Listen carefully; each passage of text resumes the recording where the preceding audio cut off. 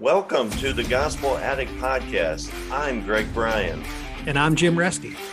We're gospel addicts because we believe the gospel of Jesus isn't just good news, it's the best news ever.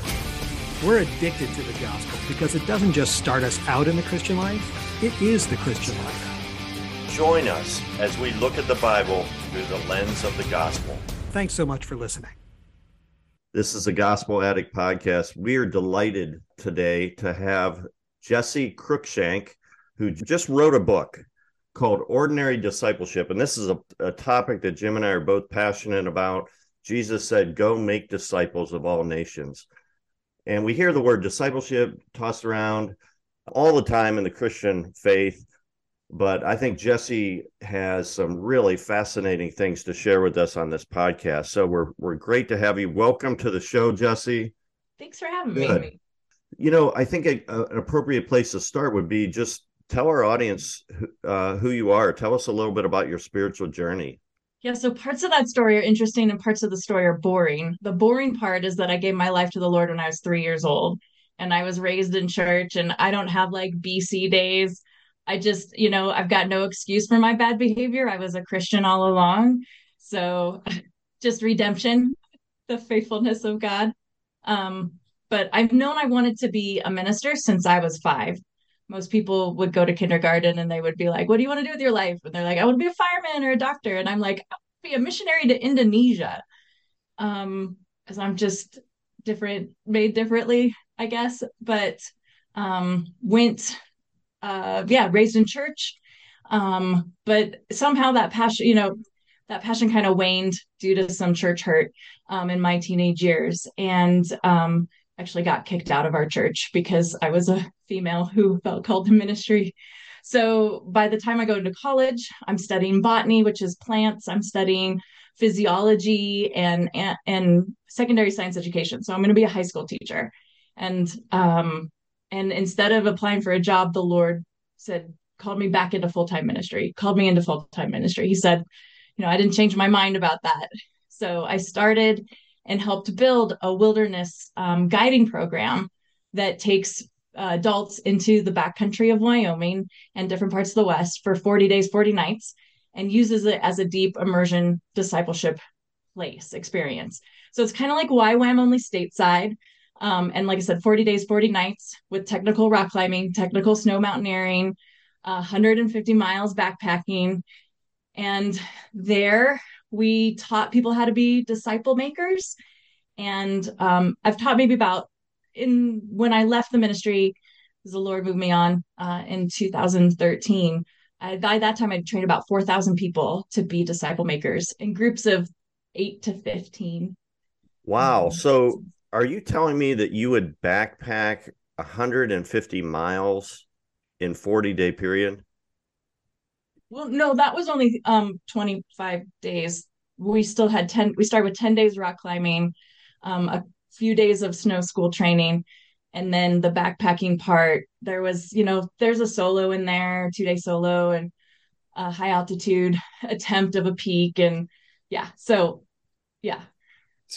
Jesse, how many times did you do this? Because I'm thinking for your participants, this was the trip of a lifetime. They would tell people forever, you won't believe I backpacked what I did. And you just did that again and again and again.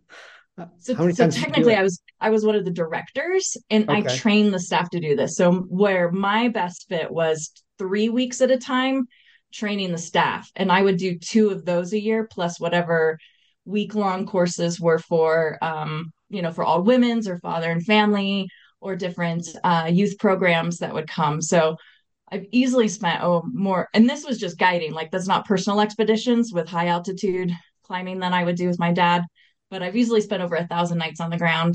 Wow. Easily. I have the body to prove it. My body keeps the score. It didn't read 1 Corinthians 13.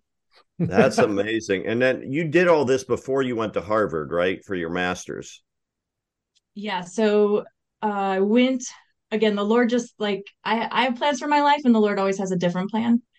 And I felt literally led to go to apply for a program at Harvard when I was 30, and I got in, and it's called Mind, Brain, and Education. So it was an education degree but it was neuroscience, cognitive psychology, and learning environments. So the science of how the brain learns and changes. But what's really interesting about that is that I had been applying research to practice to the work that we did at the discipleship school for over a decade.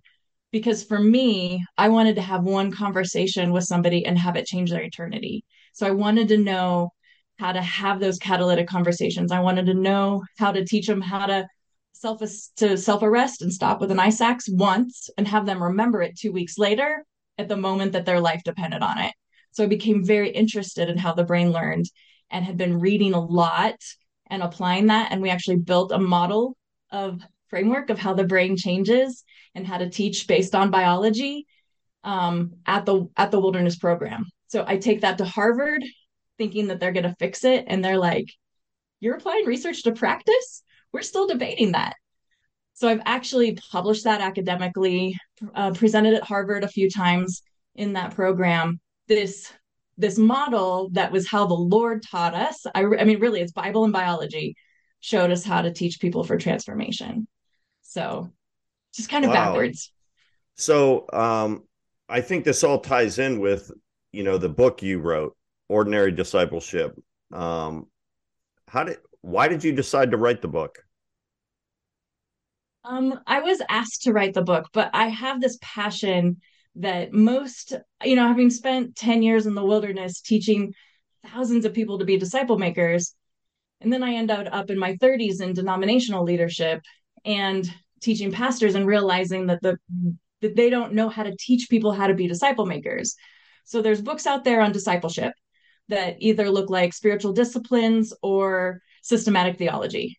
And there's some books on how to be a mentor, how to be a disciple maker, but they're written to leadership. So it's here's how I run my small group, and here's how I run my house church, or here's how I lead a process from a position of organizational leadership. But there's nothing out there on how to be a disciple maker written to the everyday person, follower of Jesus, that looks at the relational dynamic between the disciple and the person being discipled. So there was just a huge gap, and I had been doing it for a long time. So I'm like, okay, let's get this out there into the world. Jesse, I'm really fascinated by this neuroscience angle that you're talking about that you were developing before you went to Harvard. It sounds like you really had the kind of experience in the field and took it there instead of learning it there from them. But tell me about that, because the way you described it was really interesting a moment ago. Understanding how the brain works, how the brain processes information, learns things, and applying that to discipleship. And I think that's a big part of what the book's about. So tell our listeners a little bit about that.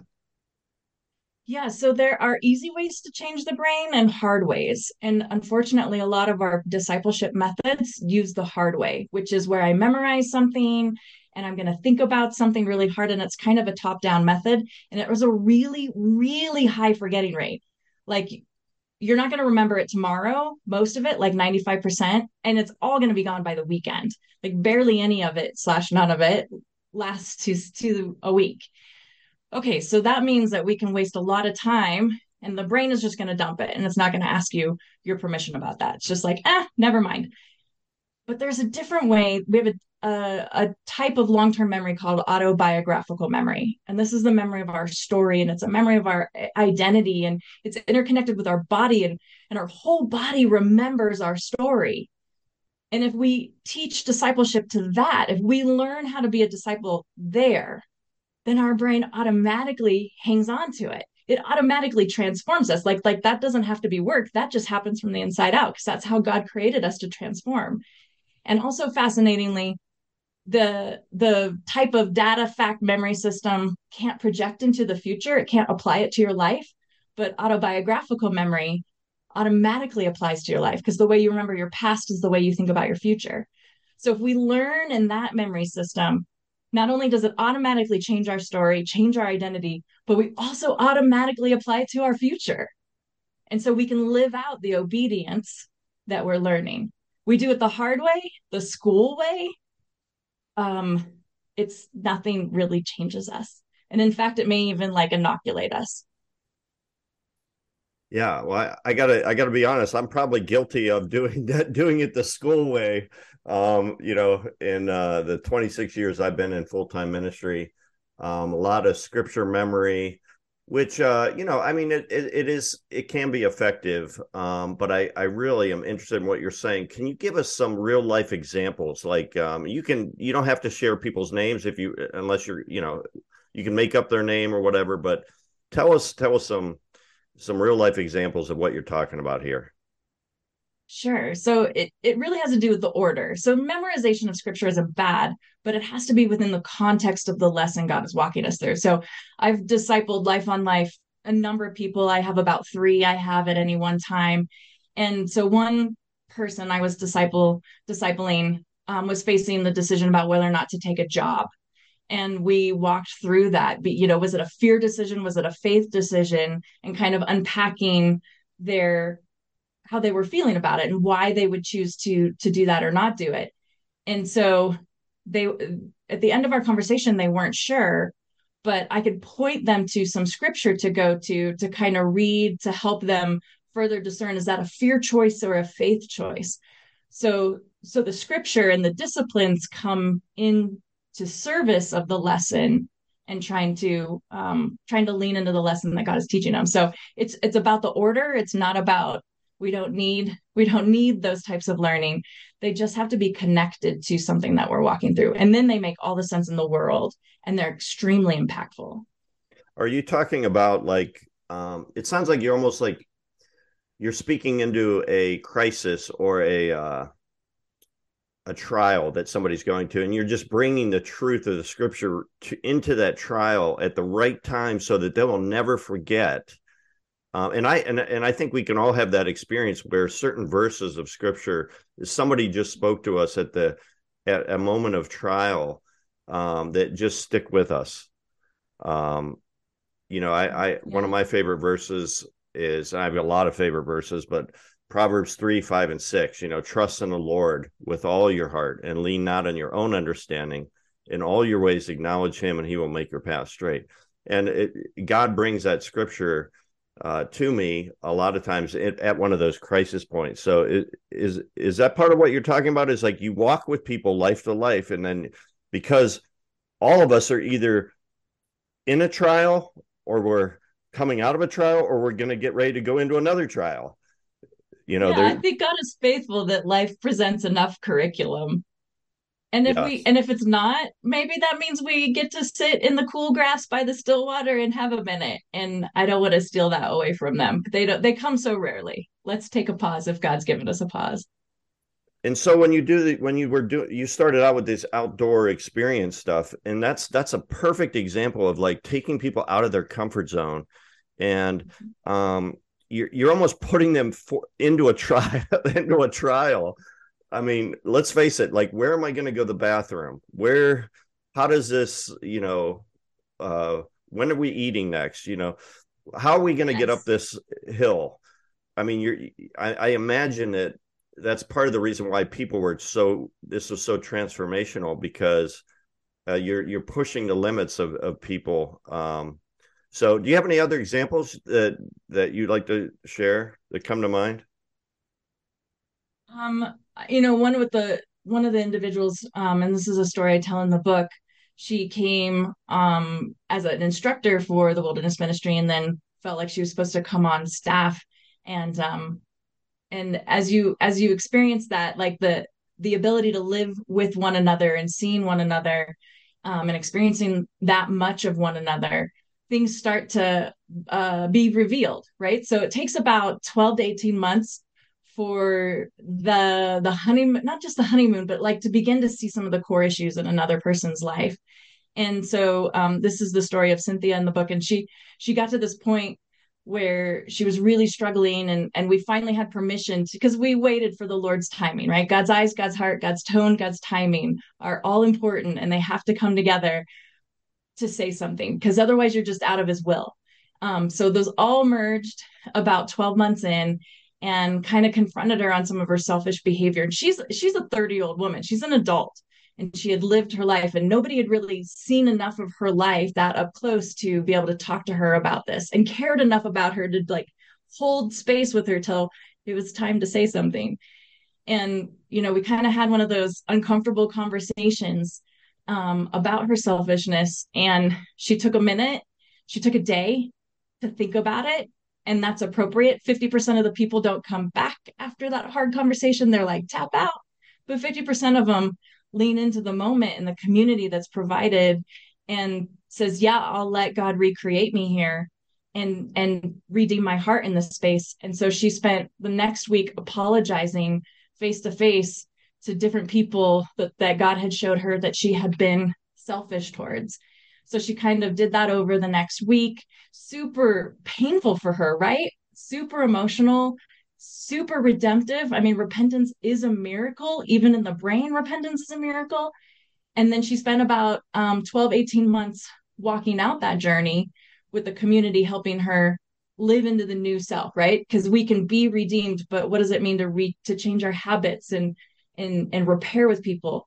So she comes out of that over the next 12 to 18 months, and then her season there was over, and the Lord moved her to a different job in wonderful celebration. So that's kind of the longer journey of what it's like to walk with someone through a season, but you gotta spend long enough to get to the real deep thing that God is trying to do. And I think sometimes we can have shallow experiences with people because we're stuck in curriculum and we're following that, and maybe we miss the deeper, harder thing that God wants to redeem in each other's life. So it's just a little personal opinion there. So one of the things you talk about is discipleship is an adventure. And I really like that because so often discipleship is a program, right? It's a 6-week discipleship program or a 12-week discipleship program or a 2-year discipleship program. But I like the idea of discipleship as an adventure. Can you just, talk more about that? And I think that's you're already talking about it, but anything else you want to add to just that concept?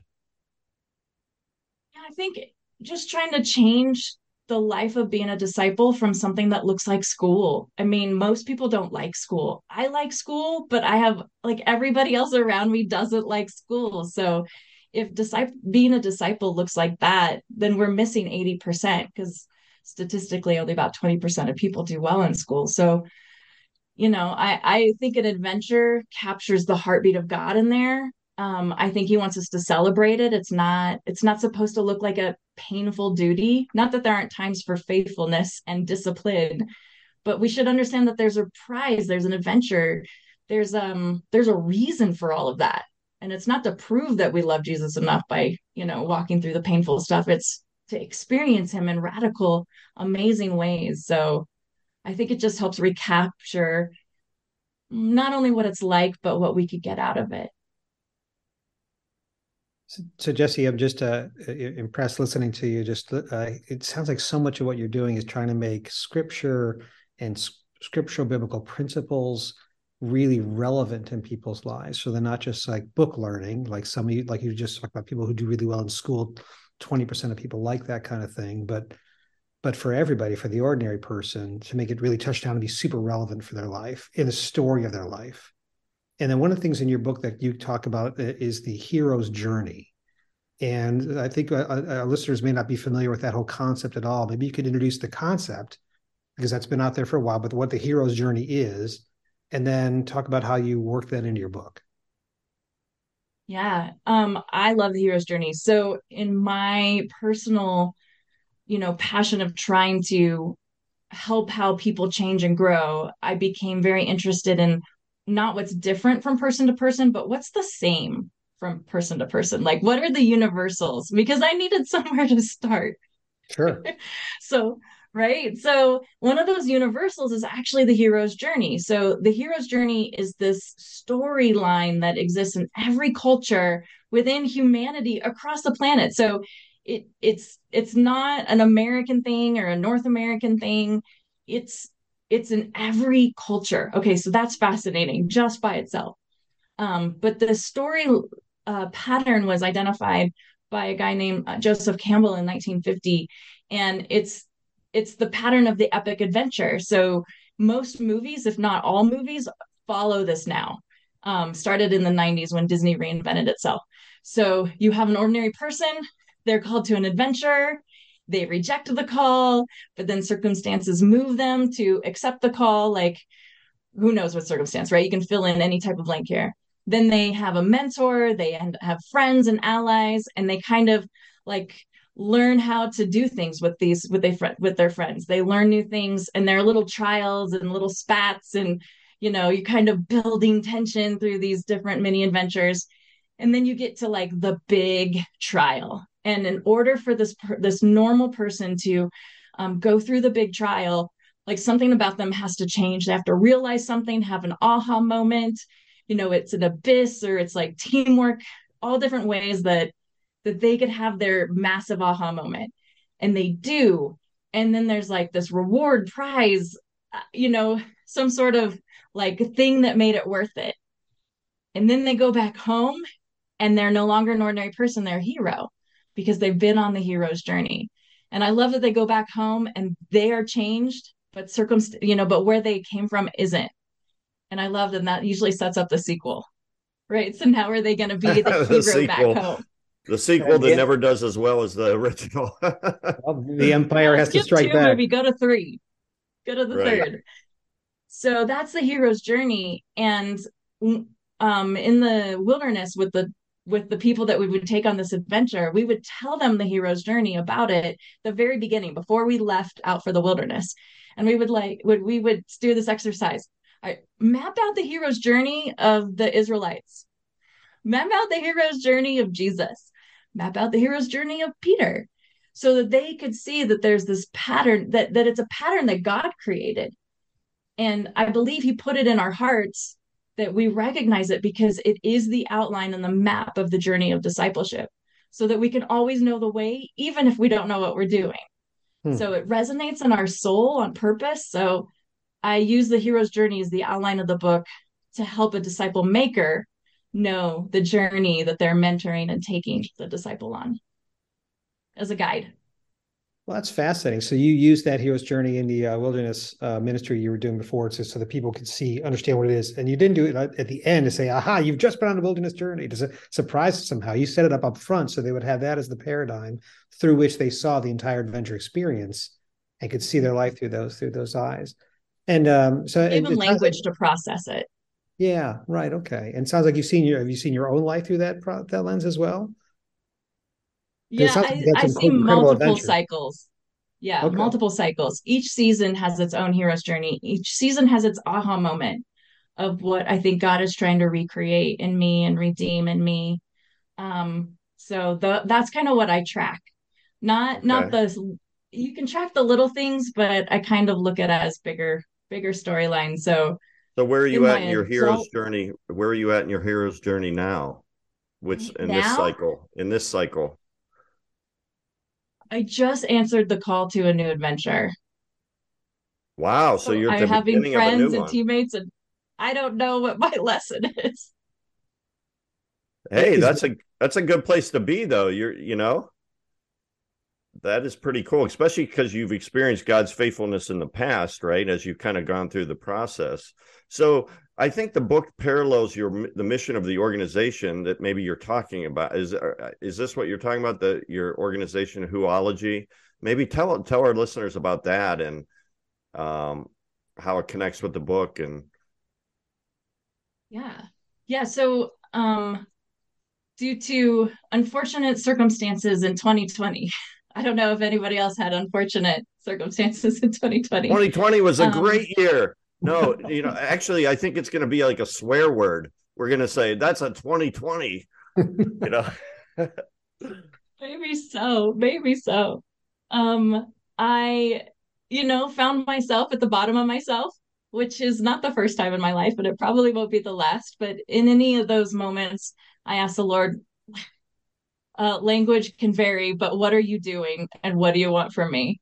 And I felt led to take the book that I was writing and make it more accessible. Not the book more accessible, but like build something around that. So I just started doing that. I found somebody to help coach me on how to do some marketing stuff because I don't know.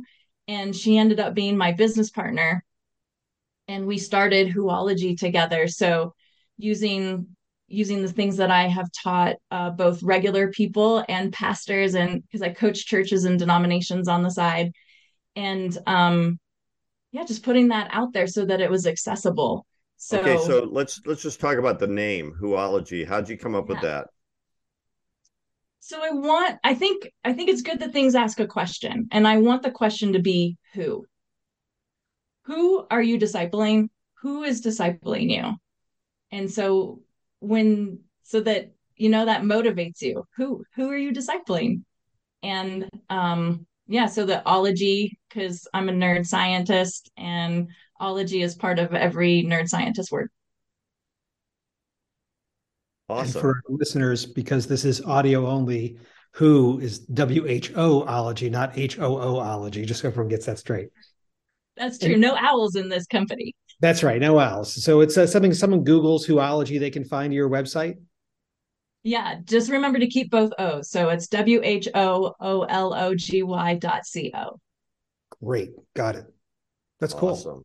And you also have a website for the book, right? Is it ordinarydiscipleship.com? Yes. I would encourage our listeners to check out that website, both websites, because you have some good information there. You can download the first chapter of Jesse's book. So let's just go back to some practical things. How should discipleship impact our daily lives? I mean, if I think in the same way that like breathing and eating impacts our daily lives, like it should just be part of what that is. If we believe that God is good, which is a really big question, I think, for a lot of people, and we believe that He wants to lead us somewhere good, then leaning into what is He saying to us? Where is He taking us? And how do we connect with people on that journey? Because it's not supposed to be a solo journey. Discipleship is a group assignment. And disciple making is a community project.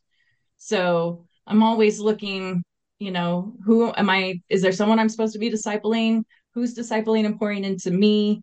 How am I connected in a community of faith so that if there's a question I don't know the answer to, maybe there's somebody else in my community that does, and I can be like, oh, you know what? I have no idea. But who does, or who might have some wisdom there, is this other person, so that we can just do it together. And I think it's as easy as being friends, and as much as going, allowing people to your life, and the pain and the struggle that kind of vulnerability requires of us.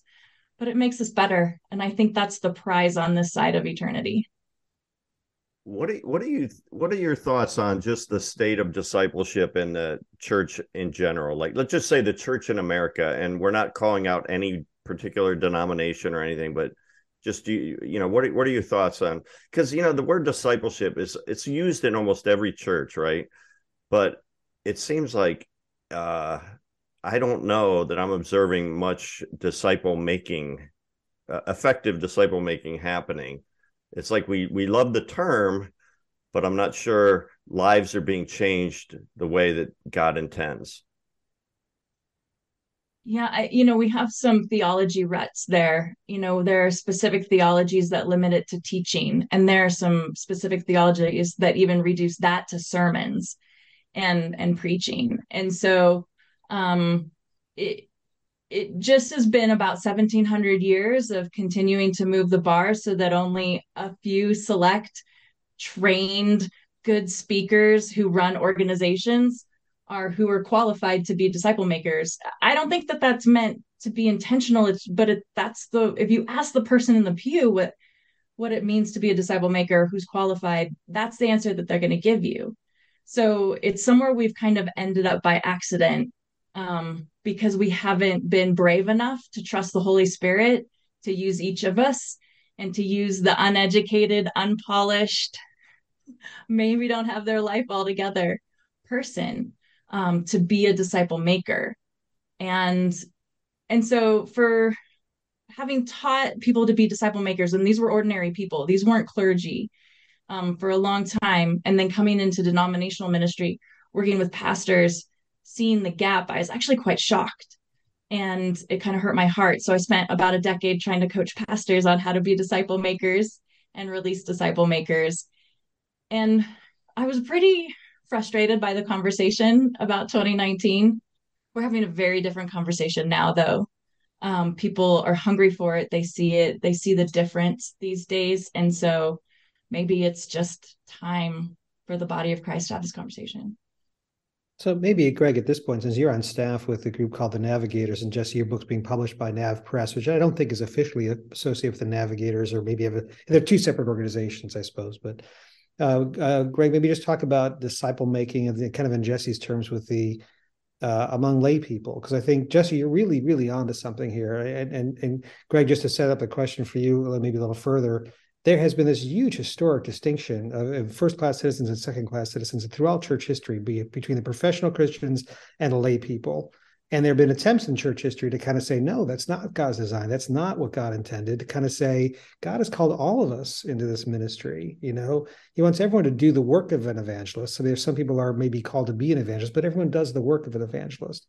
And now, Greg, in your life, you've been involved in a lifetime of disciple making as well. So just take a second, maybe talk about your work, the Navigators, and it's mission driven kind of disciple making thoughts as well, because I think it's very much aligned with Jesse's book.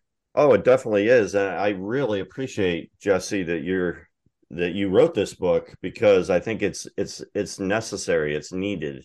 Because one of my favorite verses, by the way, of discipleship is, I mean, there's a lot of them, but Acts 4:13, where it says, when they saw the courage of Peter and John and realized that they were unschooled, ordinary men, they were astonished, and they took note that these men had been with Jesus. Like, that is what discipleship is all about, being with Jesus. And I love that, you know, unschooled, ordinary men, when we think about the 12 disciples, and you think about what a hodgepodge group they were, and how they were just fishermen, like they weren't anything special. They weren't professionals. They weren't professional ministers. In fact, you know, but yet how God used them, you know, in major ways. And you know, yeah, I don't know. I just resonate a lot with what Jesse is saying, because I do think one of the sad things that's happened in the American church is we've left it to the professionals to do the work of the ministry. And somehow, because we're an entrepreneurial society, we feel like if they're the professionals, then they need to be the ones who are doing it. And so I don't think most pastors really want it that way, but they kind of just fall into, well, you know, I am getting paid to do this, you know, so I guess, you know, it's a really tricky thing, but the bottom line is we're all called to make disciples, you know. And I mean, Jesus, one of the most important things he said is go make disciples of all nations. And I'm fortunate to be in a position where I'm able to do that, to work with students from all around the world and invest in them. And I love the fact that most of them are not going to be professional ministers. They're going to be the architects. They're going to be, you know, nurses, and I want to help them make disciples in their context. And so, and I think Jesse shares that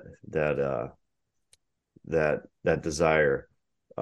Jesse, let's talk about, like, how do you hope this book will impact its readers? Well, that's a great question. You know, I think that what I found in the last 10 years is that most pastors do want to make disciples, but they only know how to train them the way that they've been trained. And so that's why I think a lot of the books look like seminary light. They don't know how to talk to the everyday person in a way that they can understand, and then help them be equipped from day one, and that expectation is right sized, and they have the right kind of follow-up feedback, you know, accountability of also being a disciple, not just a disciple maker. And so my hope is that this book helps pastors equip their congregations, and it helps all those that don't necessarily know what their church home is right now, be inspired to go find faith communities to do this with, because the solo disciple maker is not really the best option there. So I hope that it brings, you know, people together who need that team to go on that adventure with, and I hope it equips the churches that we have, activate and help their people find a way that they can participate more, because I do think that's everyone's desire. It's just needed a bridge. Thanks for that, Jesse. And I'm looking here at a quote from your book. I think it's a quote from your book, and I just want to read it to you and get your reaction, because it sounds really interesting. You say, our words need to reflect not only God's will, but also God's heart and God's tone, and they need to be said in God's timing. What did you mean by that? That's really interesting. Yeah. So yeah, that is a quote from my book. I mean, part of helping somebody know how to be a disciple maker is helping them hear the Lord, in relationship with another person. And that means that if you're taking on that heart for the person, then you're going to end up seeing things. But you can't just necessarily jump in. And this is like based on mistakes I've made. I definitely said something immediately, thought it was my job to fix people, thought I was being a bad disciple maker if I didn't.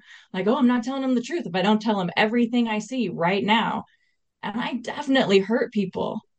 It, I definitely created my own damage in people. And my mentor, would ask me, well, is God confirming that in them? Like, is God showing them that right now? And if the answer was no, then his challenge to me was, well, then why are you bringing it up? Because it's not God's time. And so that taught me the timing. So the ability to see what God's doing, the heart to love them well. So I'm not fixing them. I'm trying to help them towards redemption and freedom in God's terms, not fix. So we're really we get really slimy about that. And so then God's timing, and then the last one was God's tone, because sometimes people need it to be really gentle, and sometimes like some people need just something a little sharp. And I don't mean sharp like painful, but like blunt. Some people need a prophetic voice to say, "Hey, what are you doing right now?" And some people need, and to some degree we all need those different voices at different times. So making sure you have all of those together so you can be in God's will. Then it's time to say something, and you know that you're in the space of grace and you're moving in concert with the Holy Spirit in their life. So, Jesse, I don't know if you deal with this in your book in this way, but as you're saying these words, I could hear how you might want to say, understand the person that you're discipling, understand from really listening to them where they are in their hero's journey. And so you're adapting your message, your advice, the things you want to impart so much truth to them, right? You want to teach them so many things, right? But you say, this is where they are in their hero's journey. They're not ready for that yet.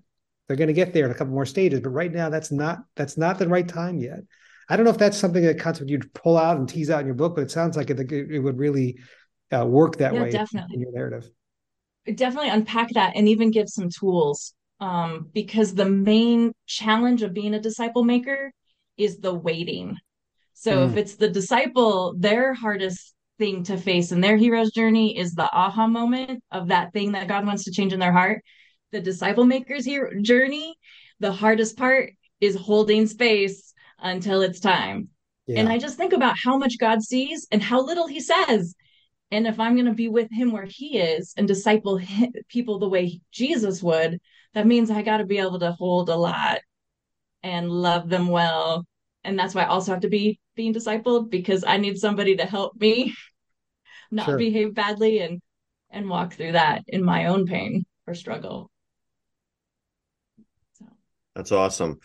Have you had pretty good success? I mean, you've been doing this for many, many years, and I feel like, and I think you probably feel this way too, like I'm constantly learning, right? I mean, one of the things that's dangerous is when you feel like you know how to perfectly disciple somebody, because I think it's impossible to know that, because every person is so different, and every person needs to be, we talk about discipleship is relational, it's individual, and it's intentional. It has to be tailored to the individual. That's the problem with programs, is you can't just cookie cutter and make disciples.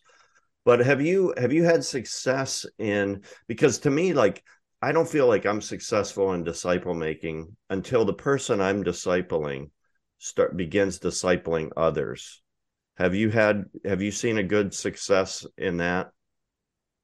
Yeah, I can count about 4 generations down from people that I've discipled in the wilderness ministry, and so in some of the in the group environment, as well as individuals that I've discipled. So, and then I mean, but I can also track like 3 generations above me. So, and I do actually kind of lay out an example of that in the book of, here's the generations. They can actually happen quite quickly. Um, Yeah. as we each It's like a embrace the family disciple tree. making. It's sort of like a family tree, the generations, and that's where it gets real exciting, when you start seeing those generations, because part of the issue I see with, again, the American church in general is that discipleship ends with one generation. And so it's like they went through a program, so they've been discipled. But to me, it's like it's not really disciple making unless there's generations happening. And so I think that's a key component. Do you write about that in the book, or is that like for a future book? Is that for part two? No, that's the last chapter. The last chapter is on discerning the seasons and how it ends. And I'm just kind of redefining spiritual maturity based on my plant background, being that a piece of fruit is not considered mature until its seed is viable. Like, so if I'm discipling somebody, they're not mature for whatever that season is until they're able to teach that same lesson to somebody else that they just walked through. So until they can create viable spiritual offspring around that lesson, they haven't actually come all the way through it. So, yeah, so talking about, and then I am building out some stuff on spiritual maturity. I define that developmentally, not by age. I define that by redemption and sanctification. Yeah. By the So way, we should that's a we should future ask project. you, you mentioned, I mean, you're not against spiritual disciplines, are you? No, no, not at all. Your point is that we learn those in the classroom and we forget them. But if we learn them through life, at critical points, then we actually will stick with them, and they'll actually change us from the inside out. I only have a couple more questions for you to wrap this up. I don't know, Jim, if you have any, but so one of the questions I want to ask you is like, what are some of your favorite either examples in scripture of discipleship, or passages of scripture about discipleship? I look at Moses and Joshua quite a bit. There's some that's said, and then there's a lot that's inferred. There's a lot that isn't said that's kind of fascinating to me. I'm fascinated by what God does, but I'm also more fascinated by what God doesn't do, and how he restrains himself and withholds, and so what is he allowed to take place, and that kind of thing. So I think about Moses and Joshua quite a bit because there's a good generational handoff there.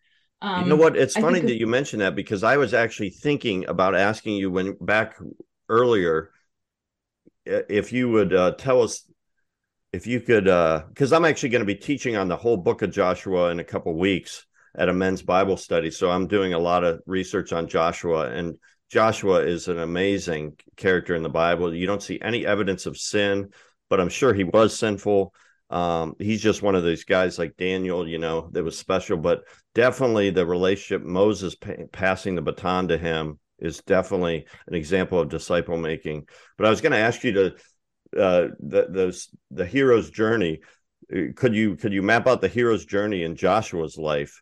But I think one of the mistakes that we see with Joshua, and it's almost like a sin of omission, is it doesn't seem like he passed it on. That's the thing that blows my mind. Moses invested in him and passed the baton to him. Why didn't he pass it on because then we fall into Judges, and the whole cycle of everyone did what was right in their own eyes. I don't know if you've thought about that at all. Yeah, it's the difference between making a disciple and making a disciple maker. Mm. And those are just different. And I think we have churches that disciple, but they don't make disciple makers, like you said. So that's why we end up with a lot of one generation. I think about how much of Moses's good, bad, and ugly that Joshua got to see. He was actually with him in all of his encounters there with with God, with Yahweh. Like, that's freaking crazy. And he saw Moses when he was angry. He saw Moses when he was glowing from the presence of the Lord, that nobody could look at him. And Moses didn't hide his life from Joshua. And Joshua observed a lot of that, but he also didn't had so much time that he was following Moses that he didn't put it into practice. Like, he was already leading on the other side of the river by the time he's in charge. He's leading, but he's not doing the same thing. He's leading the whole organization instead of also having that apprentice person beside of him. So I know. I mean, I look at that, it might be a bit to outline his hero's journey, because I think he's got a couple. There's one pre Mount Sinai, and I think there's another one in the wilderness, and then another when he's finally leading Israel through the promised land. So a few different cycles, but Is yeah. that something you enjoy doing, is like looking at characters in the Bible and doing their hero's journey? No, actually, no, only to the extent that it helps people see. I really like that Hebrews 11:39 though, the best, which says that it goes after the Faith Hall of Fame, and it says that all of them never saw everything that was accomplished until, because we had to do our part. Look, there's Jesse's paraphrase, and it's a blend of the NLT and the NIV, and my editor hates that, but it's the way it goes. So what that tells me is that the hero's journey, like Moses's hero's journey, not only needed Joshua's, but it also needs ours, right? David's hero's journey isn't complete until I add my link to the chain, because they don't get to see the whole that was promised until I add my part. And I don't get to see the whole that's promised until the people I disciple add their part, and the people they disciple add their part. And so it's like this big cosmic link of discipling that puts us all together. So my assignment is based on whether or not 3 or 4 or 10 generations also walk out theirs. Jesse, that is beautiful. And that is really profound. And I don't think I've ever heard it put that way before. I mean, that is, you could use different metaphors. You could say God's weaving a tapestry, God's planting a garden. You could use a lot of different metaphors to talk about it. But the idea that that story involves all of us is Jesus building his church, right? I mean, it's every brick, every one of us, a piece of that and part of that to complete the story. But that's really well put. I hope that's in the book. It is. Great. No. That's great. Well, I think, our time is about up. So I just, a couple last questions for you, Jesse. How can people get in touch with you? What's the best way for them to learn about what you're doing? Or we mentioned the websites, you may want to mention them again.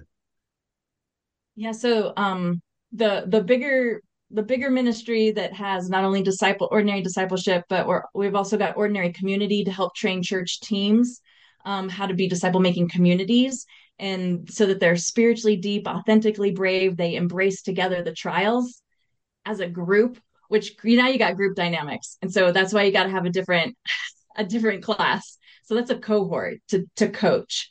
So there's ordinary community there.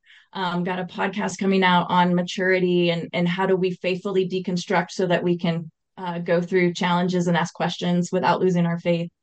And then the Ordinary Discipleship book is part of that. And if you go to ordinarydisciple.com, you can pre-order the book. And if you do that and then fill out the form, you can get the online class that accompanies the book for free for a year. The individual one, I can't give the church group one away for free. That won't pay my staff, but you can get the individual one for free for a year. Or you can join the book club to be part of the team that helps get the word out. Get the book early, get some prizes. I got some prizes to give away, including a $50 REI card. Because you need swag for your adventure. And yeah, so you can find that there. So the website is Whoology, WHOOLOGY.co. And that's how you can track me down, get a hold of me, find out what's going on. Excellent. And I have an Instagram and Twitter, and that is Your Brain by Jess on both Instagram and Twitter. Your Brain by Jess. Your Brain by Jess. Interesting. That is, yeah. So it's ordinarydiscipleship.com. No, and .com. Whoology. Oh, yeah, .com. What's that? No, you're right. Ordinarydiscipleship.com. Whoology.co. .co. Jim, did you want to say something real quick? Yeah. When is the book going to be available? The book comes out May 9th, but you can pre-order it. Get that first chapter right now. The book club launches sometime next month. I'm sorry, I don't know the date. My brain gets tired, but you get in that one you get an actual pre-release copy physically of the book. So if you want to get it early, that's the way to go. Okay, so that's the way to go. Go to your website, get connected in those ways. Is it also going to be available at other places like Amazon or Christian bookstores? Yeah. Those you can pre-order all right now. Okay, wonderful. Excellent. My last question for you, Jesse, is: are you a gospel addict? Oh yeah. If it's not good news, run the other way. That's definitely a mantra I have. So, man, yes. Yeah, so I'm Jessie Cruikshank, and I am a gospel addict.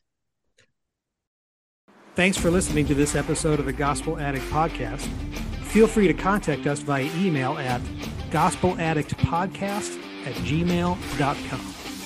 Stay tuned for our next episode, and remember, on your worst days, you're never beyond the reach of God's grace, and on your best days, you're never beyond the need of God's grace. See you next time.